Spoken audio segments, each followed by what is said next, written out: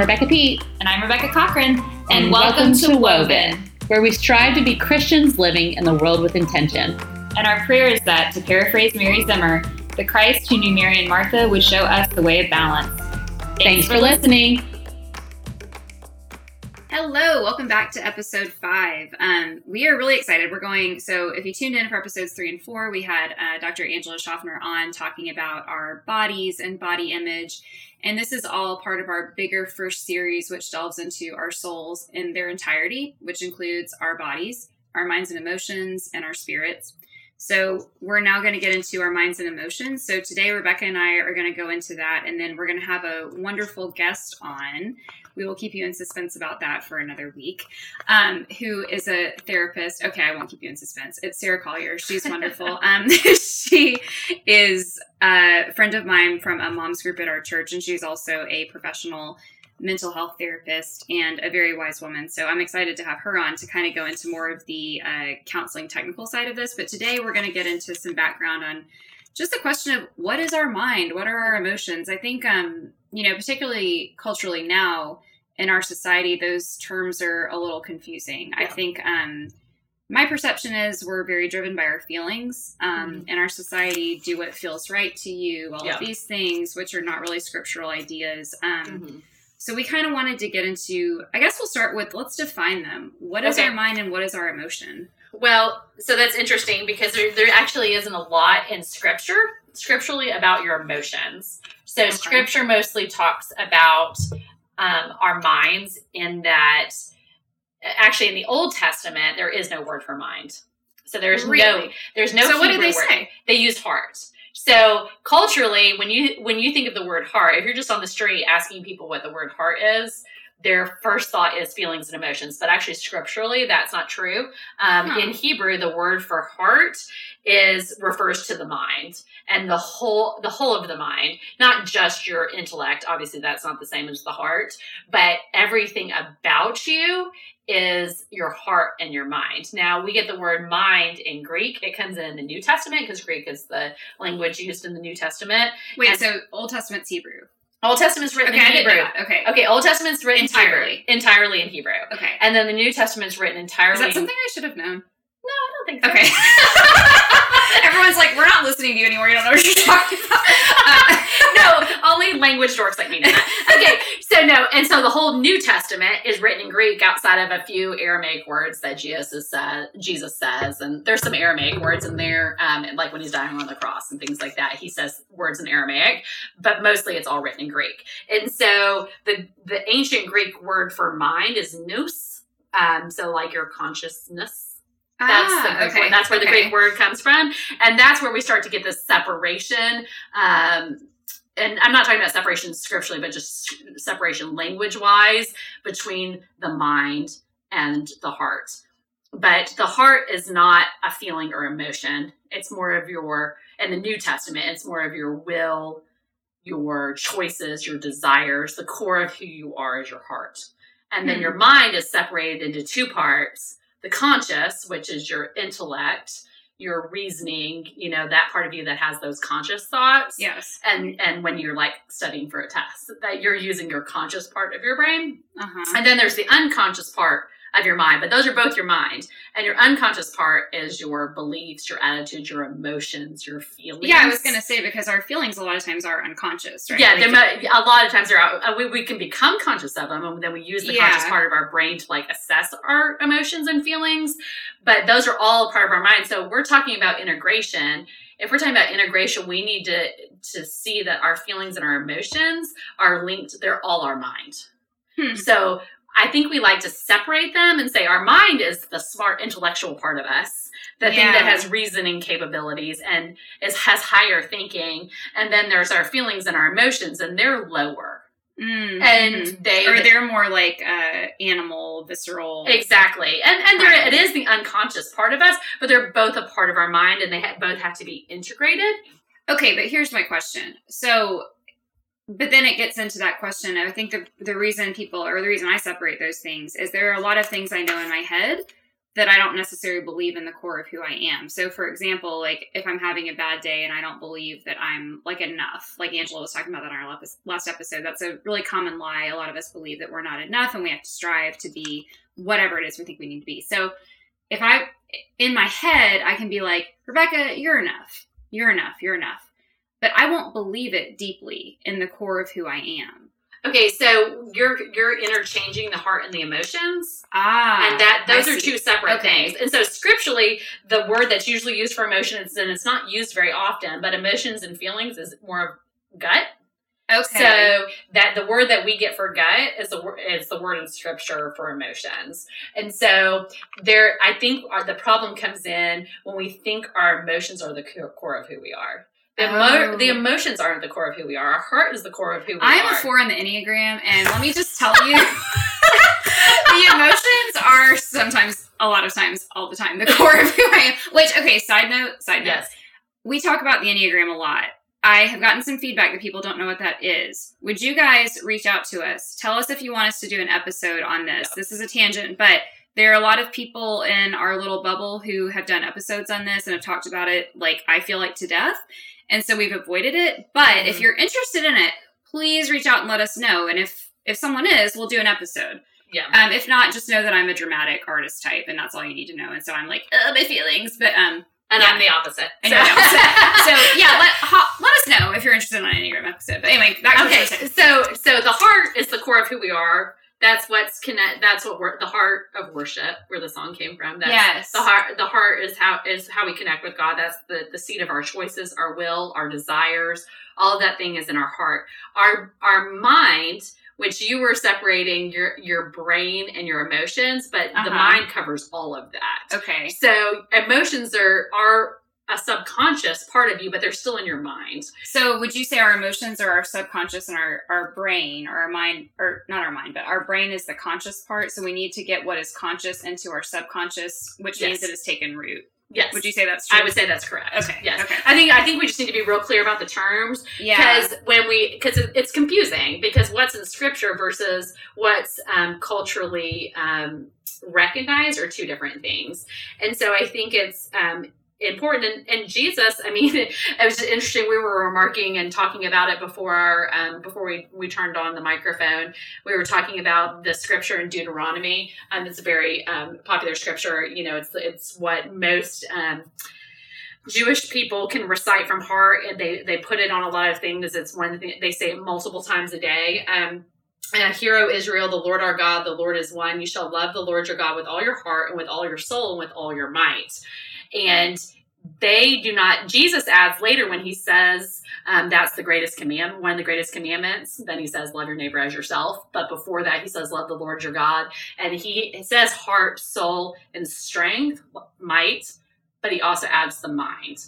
And so fascinating. Yeah. So because in Hebrew, they would have known that the mind was a part of the soul and the heart, but in the Greek language, there was a separation. So he had to add that in so that the people he was speaking to would understand that when we love God, it should include all of us. And that's why we talk about integration. I mean, that's the perfect segue into integration is if we want to love God with all of who we are and love others with all of who we are, that includes our mind, our will, our emotions, our heart, our strength, all those things. And that's why we're doing these episodes. But I think we just need to be real careful of saying, well, the emotions is this inner part of me, and then my mind is this other part of me, and they need to be separated, and they're not separated. They just need to coexist better. Well, and I think it's true. You know, I mentioned in an earlier episode, I have OCD, and through therapy and things, I learned that I can't change my feelings, but I can change my thoughts. Mm-hmm. So, and I mean, it's not that thing where you can be like, don't think about a white elephant, but it's, you can choose what your mind dwells on. Take your thoughts captive to Christ. That has proven to be very true over, you know, my whole like healing process. And so I think we can direct our mind, but I guess because our emotions are unconscious, we can't really direct those. And so I think maybe, how would you view that? Like the mind is sort of maybe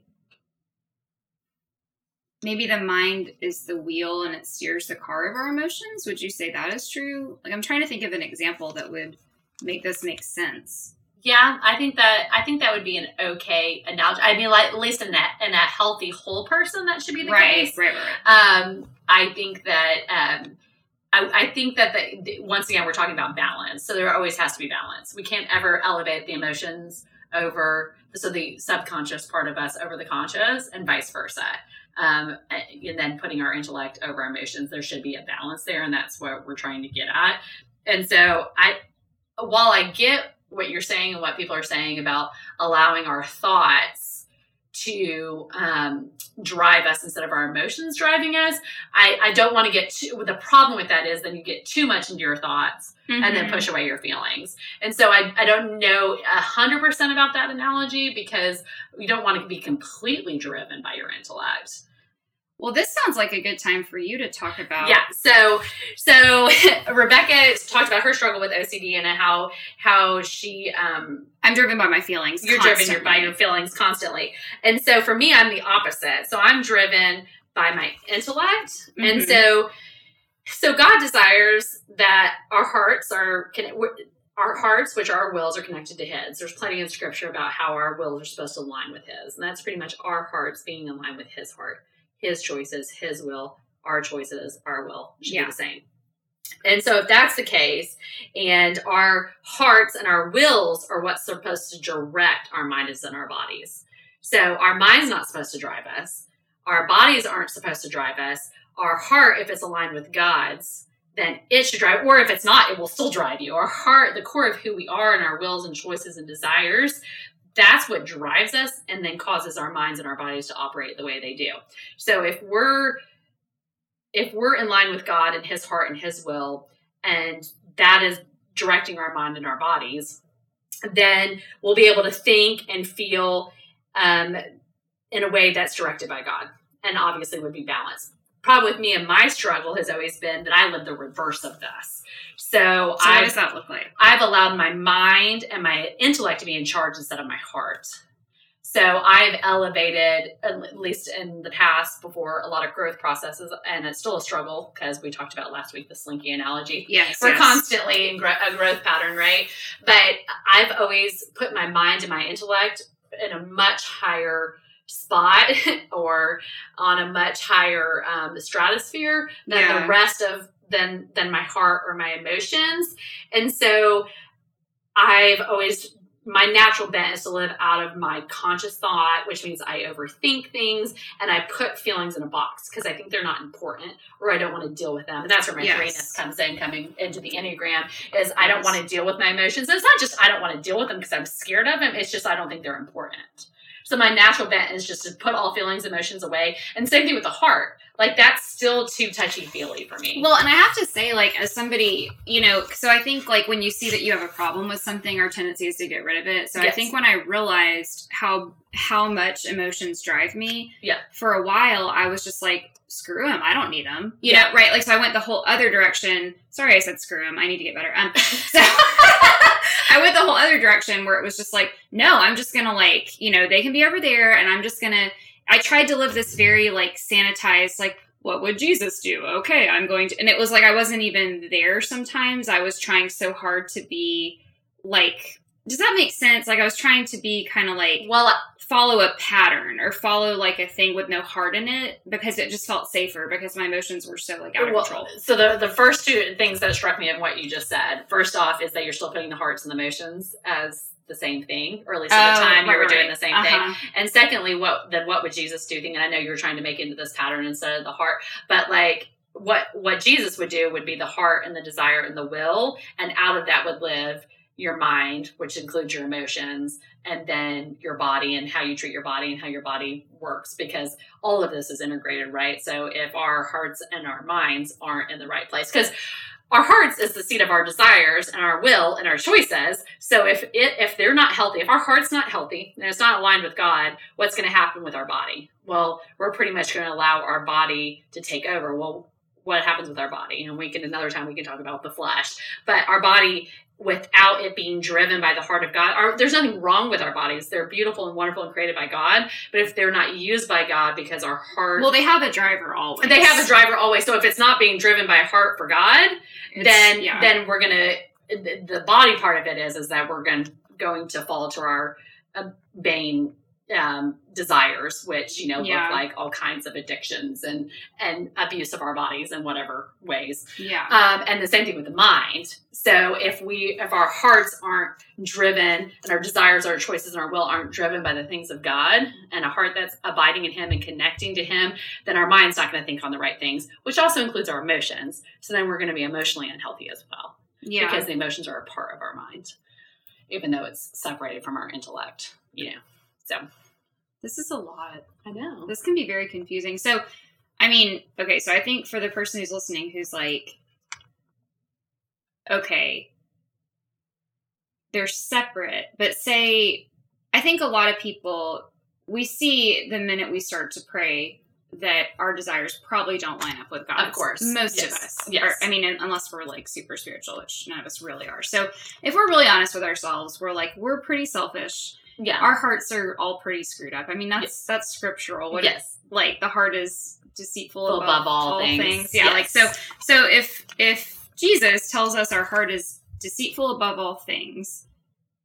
Actually, He didn't say that. Okay, it's who Old said Testament. that? It's Old Testament. Okay. Yeah. So and He tells us, He gives us a new heart.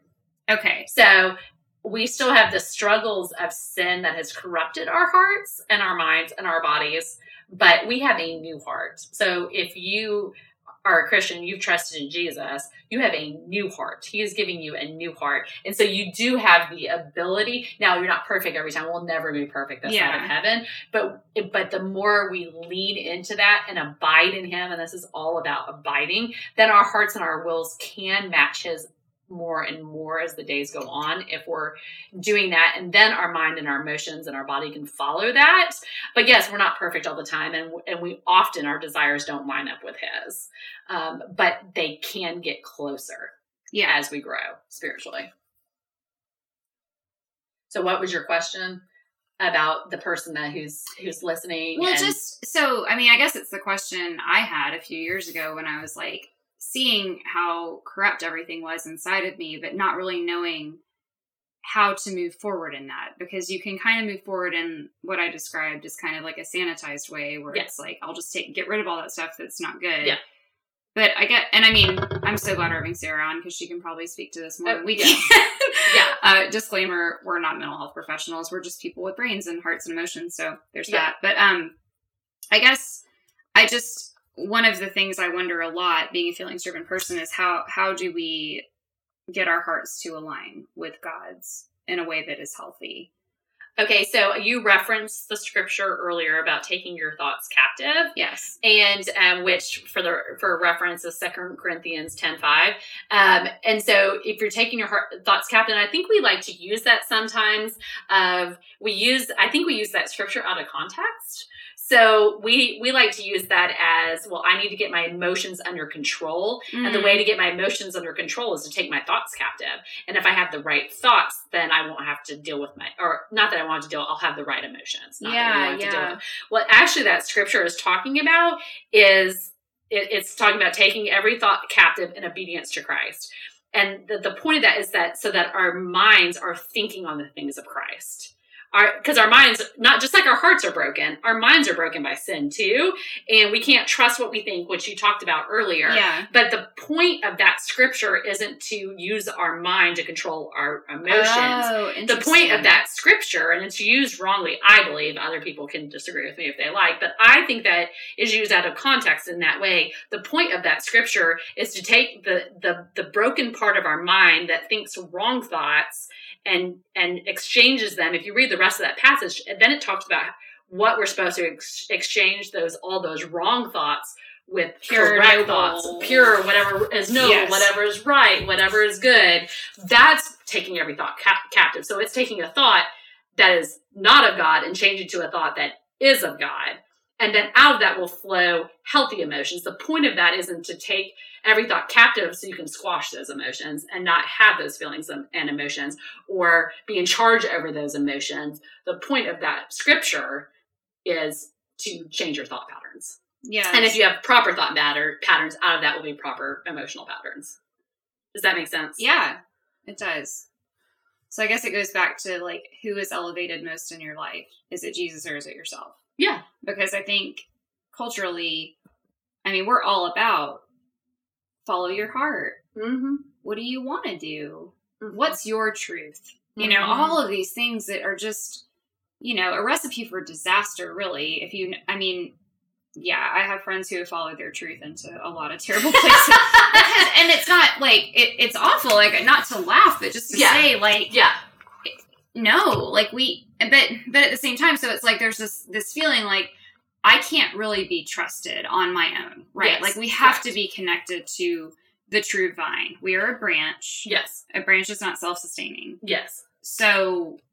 Yeah, the only vine is Jesus. Scripture doesn't Right. talk about any other vines except for Jesus, and then we're the branches that come from the vine. Yeah. So I guess I see like this big danger in kind of thinking that way. Well, I think it's fine to talk, because God did give us a heart that beats, and I'm not talking about your physical heart that beats. I'm talking metaphorically, that beats with desires and choices. And those in and of themselves aren't bad. I mean, Mhm. He's created each one of us differently, with different choices, with different desires and different wills, different dreams. That's the core of who we are, and we're all different, and we're all beautifully made. The question, it's just those need to line up with God. That doesn't mean we're all going to be like cookie cutter robots, all aligned with the exact same things of God. God is so much bigger and outside of the box than us, that His heart can mean a lot of things. Yeah. And so I think that we can follow our heart and follow our truth, as long as those hearts and those truths are aligned with God's and abiding in God's. Does that make sense? So Yes. He gives us a heart to follow and truths to follow that are specific to us, because He loves us and He created us. And they look different. Mine looks different than yours. Yeah. And we can have different hearts and different truths and different desires and wills and choices, and still be aligned with God. So Yeah. I think we have to be careful about that too. Once again, it's balance. Yeah. You can follow your heart as long as your heart is following after God. Yeah. And I think that's like, we get really uncomfortable Yeah. with that, because we see people doing things we wouldn't necessarily do, or Yeah. who are also Christian. Yes. And then we get kind of like, It's to be comfortable with the fact that we kind of assess. We all assess what God's heart and will looks like differently. Does that make sense? yes, but there are absolute truths. Of course there are. Yeah. Well, we've talked about that before. Yeah. We talked about that a little bit with Angela. Yes. About how there are absolute truths, and then there's also a whole lot of gray. And Yes. so obviously there's and part of that is just continue to study and to learn, so we can learn what those absolute truths are, and then what those absolute truths aren't. So then we can look at others and ourselves and see where we're aligning with the absolute truths, and where other things are okay for us to be different and to think differently on those things. Yeah. So we're talking about integration. Let's talk a little bit about how our body affects our mind and emotions. It's great. I think for me, having like, I guess what would be a categorical mental illness of OCD, I notice that when I'm in periods of physical exhaustion or stress, Yeah. it flares up. Yeah. So I guess it's like my mind is trying to gain control, maybe, or because OCD is very much a disease of being controlling, wanting things to be a certain way, and It's in the name. right. But yes, you're correct. Obsessive. Obsessive. Yes. Yeah. But it's been really interesting to me, because I think for a while when I first was like diagnosed and, saw a psychiatrist, and, that just always makes you feel like you're a total nut job. Yeah. But a lot of the people I was speaking to saw it purely as a mental thing. It was like, your brain is misfiring. It was all about your neural pathways, and that's all true. Yes. But it was just kind of, the attitude was like, sorry, bud, your brain's screwed up. Here's some medicine. Like, you're going to have to deal with it. Yeah. And I'm still on medication. I need it. Like, it is what it is. Medications are, God created people to create medications. Right. Yes. But I have noticed how much my body and taking care of myself and taking care of all of like my heart stuff also affects the OCD. Of course. And it was really interesting to me, because the people I was seeing, like I've had a Christian therapist for years, but when it really got bad, I switched to seeing like OCD specialists and things like that. So I was seeing people, like secular mental health people, and, you know, they were brilliant people, but I noticed that their whole focus was on your brain is broken, basically. Like, your brain's screwed up, you're missing serotonin or whatever, so here's what you do. And it's been really interesting to me through healing to see, like, how even physical exhaustion, emotional fears, like, kind of disturbances in my spirit or wrong thinking about God were the things that led me to have this problem in the first place, and are the things that keep it going. Yeah. So I think it's, you know, and that's kind of frustrating because it would be a lot easier if it was just like, take a pill, fix your brain. Wouldn't that be nice if everything was just take a pill and it'd be better? And I think I believed that. And then I remember getting pissed. Sorry, darn it. I remember feeling agitated.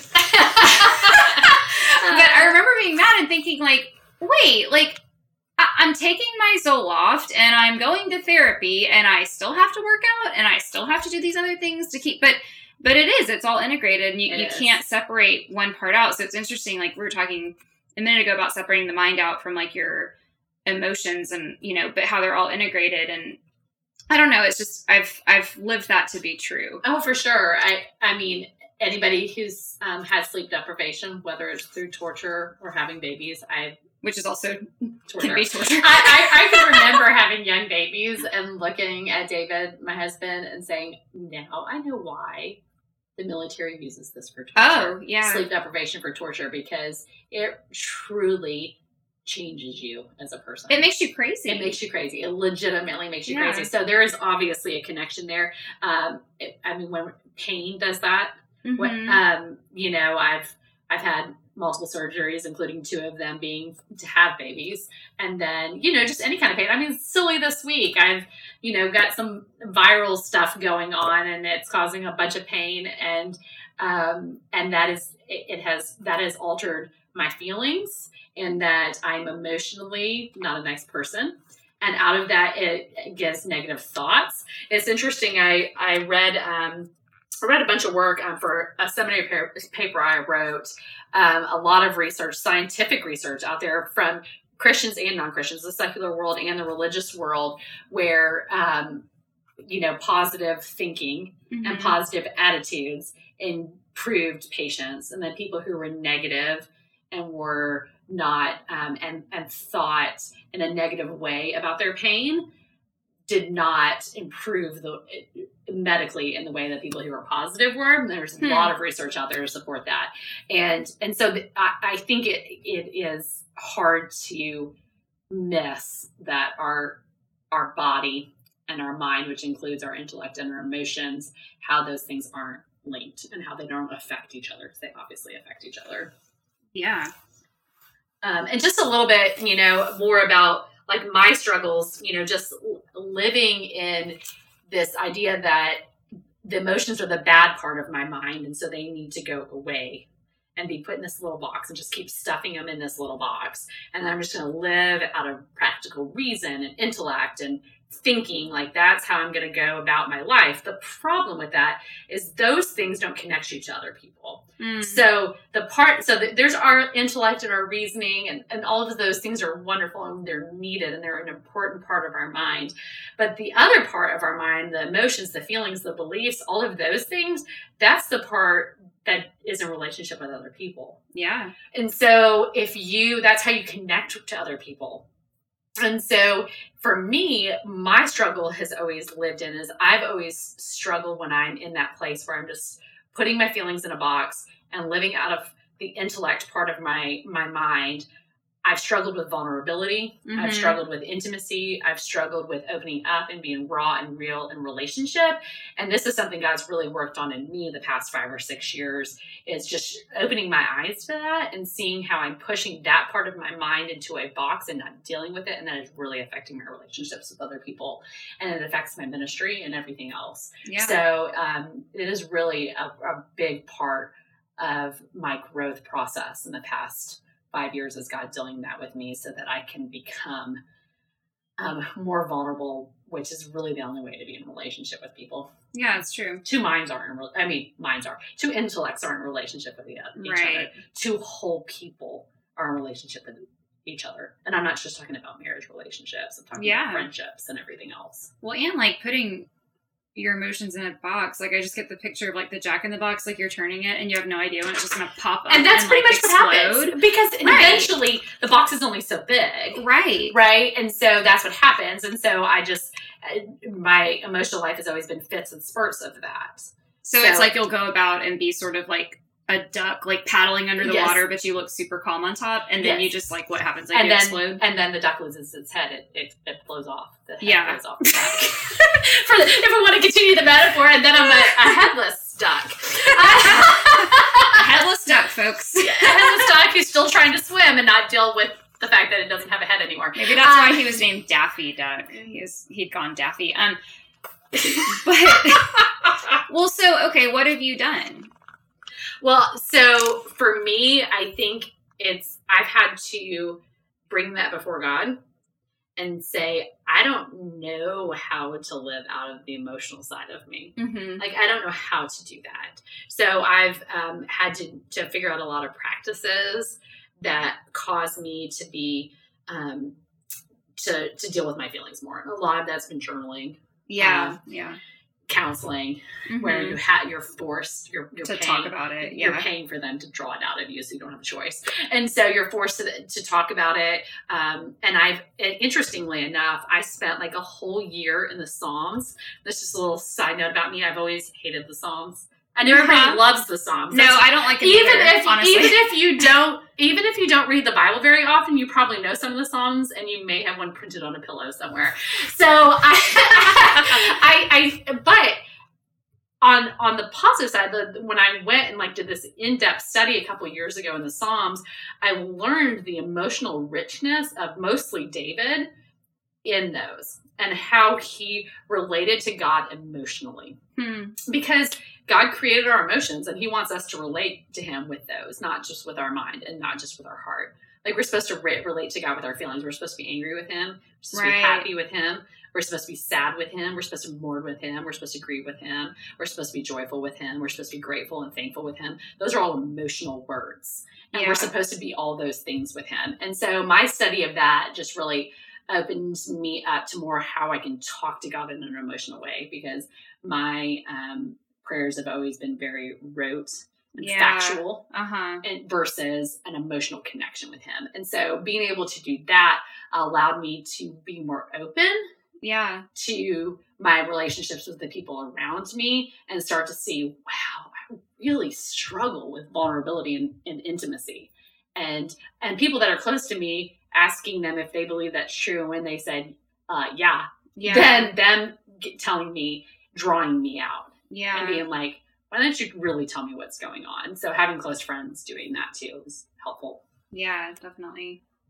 So the Psalms are sort of like I wouldn't say they're our only emotional book, but they're probably the most emotional book. Yes. Yeah. So, okay, I may be wrong about this, but I think from what I've read, it seems like David will go into like all of his feelings, and then usually at the end he'll say something like, but you're still good. Yeah. But you're God. Is that true? I would say most of them wrap up that way. He can be calling down fire and brimstone on people because that's how angry he is at injustice or how he's being treated or how God's not answering his prayers or whatever it is. You see such deep, raw emotion. But then at the end, he always returns, but God, I know you're good. I know that you're in charge. I know you're all powerful, all of those things. There are a few Psalms. You have to go look back and look them up. There are some where he's just like angry and it just like ends angrily. And I think sometimes we have those days where we just go to bed and we go to bed angry. Yes, even though we're not supposed to, we still do it. That's like my least favorite marriage advice.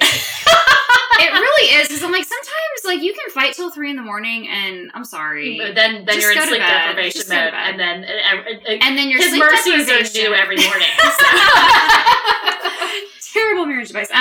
But I guess like what I'm noticing when I'm hearing you talking, like David was comfortable enough with God to have all of those feelings. Yes. And he was comfortable enough in his love for him and God's love for David, secure enough in that love to feel okay to be intimate and vulnerable with him. And I think that's where my struggle had lied. So once I started to realize that I was struggling in this area in my relationships, then I realized that that was because I was struggling in my relationship with God and those things. Mm. So I could not be real and raw and intimate and vulnerable and in right relationship with the people around me unless I was that way with God. So I had to start practicing vulnerability with God, which if you would have asked me 10 years ago, I tell God everything. He knows, and he does know everything about us because he can, read our hearts and our minds. He knows, he made us. He knows all of these things. But yes, I talk to God and share everything with God, however would have been my good Christian answer.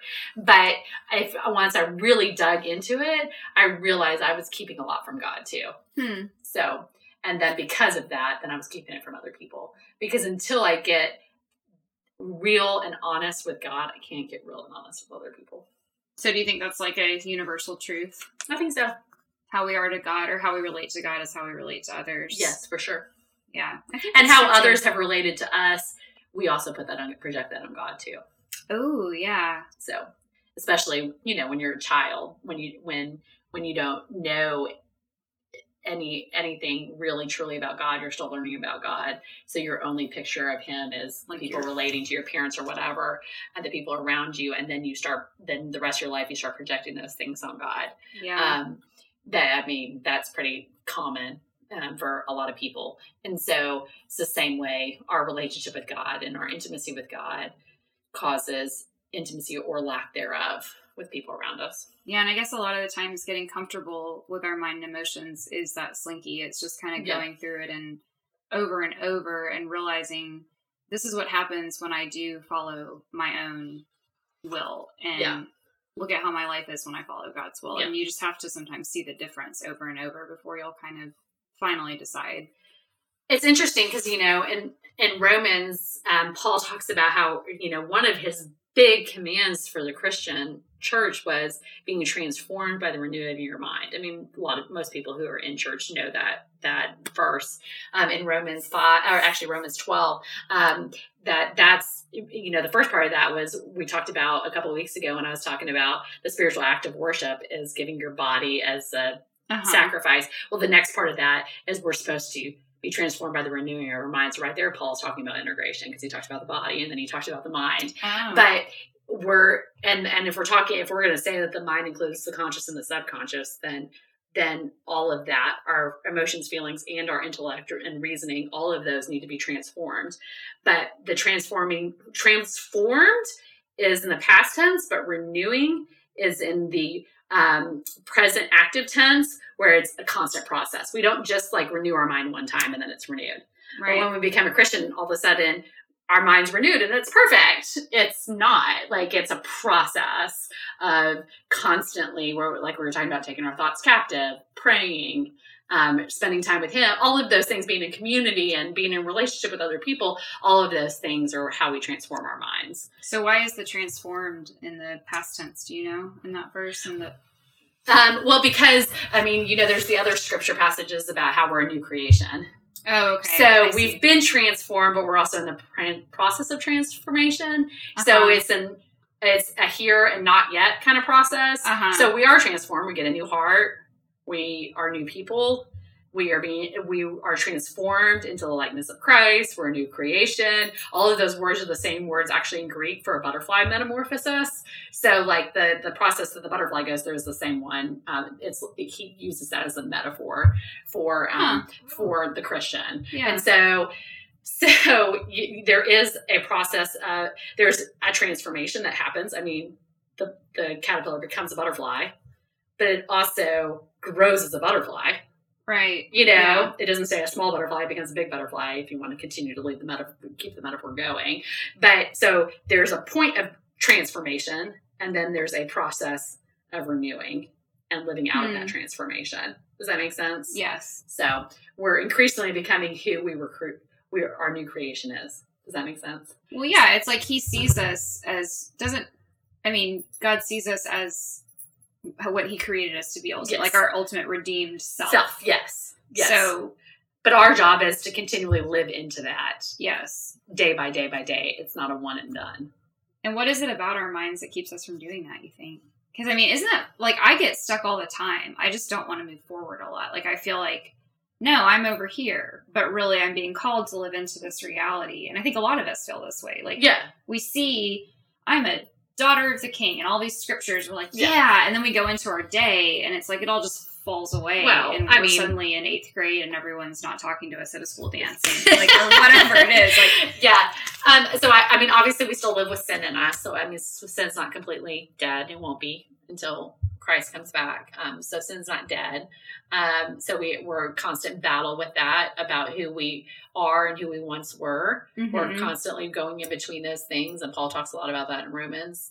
And so partially it's that, and partially is we're lazy and it's hard work. Yeah, it is hard work. We want the end goal, but we don't want the means to the end goal. We don't want the process. Yeah, we're not very process oriented people. Mm-hmm. We like to, especially in our culture now, when things happen so quickly and so fastly and can be so easily obtainable. The fact that this is going to take our whole lives, I think, is hard for us. Oh, yeah, and it makes us want to give up sometimes. Yeah.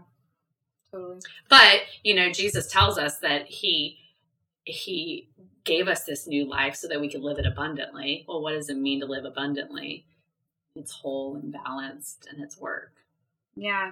And work is good. Work is good. There's a really great book I read, and we'll link this in the show notes. But if you struggle with the idea of work, just because I think our culture, it's like seen as like, oh, they don't have to work anymore. You don't. Yeah. It's like, but work was actually a good thing, and God gave Adam and Eve work before the fall, even, right? Like it was part of how we're supposed to be. And I can't remember the writer, but it's called Glory in the Ordinary. And it's a whole deep dive into just like, and she writes from the perspective of being a stay-at-home mom, but you certainly don't have to be one to read it because there's a lot of good stuff in it. I think I know who you're talking about. We'll look it up and make sure. We'll link to that. But if you struggle with like the idea of work, or you like feel like you're kind of lazy or resistant, you should read this book. It's very good. Anyway, but I think, that was all really good. And I'm excited though, because again, as we said kind of in episode 2, like it's really good to talk about this stuff and process it out loud, but it's really great to have somebody come in who this is their job and they have training and are wise to all of it. So we're thrilled to have Sarah come on, and she's going to go into just some more questions, kind of more practical questions of maybe like things we can try or ways of integrating. So we're excited to have her on. But until next week, I hope you're enjoying so far, and please reach out on social media with any, seriously, let us know about the Enneagram thing. We want to know. I mean, because I could talk to you for eons about the Enneagram, because I love the Enneagram. I love it, but I don't want everybody's doing the Enneagram. So I want you as the listener, and if that would be of service to you, we would love to talk about it. And if you're bored with it, then just, be like, we don't. So please tell us. We want to know. So it's good. And please engage. Let us know if there's topics you want to hear about and all of that stuff. We're kind of, we're thinking about our next series. So we would like to get some feedback on what you guys are interested in hearing about. So all that to say, thanks for listening. And we hope you have a wonderful week. For sure. And you can find us on Instagram. Yes. And if you don't talk to us on Instagram, which is or follow our insane post or whatever, then you can also email us at fullywoven@gmail.com, and we would love to hear from you. So until then, have a wonderful week, and be in your mind but not of your mind.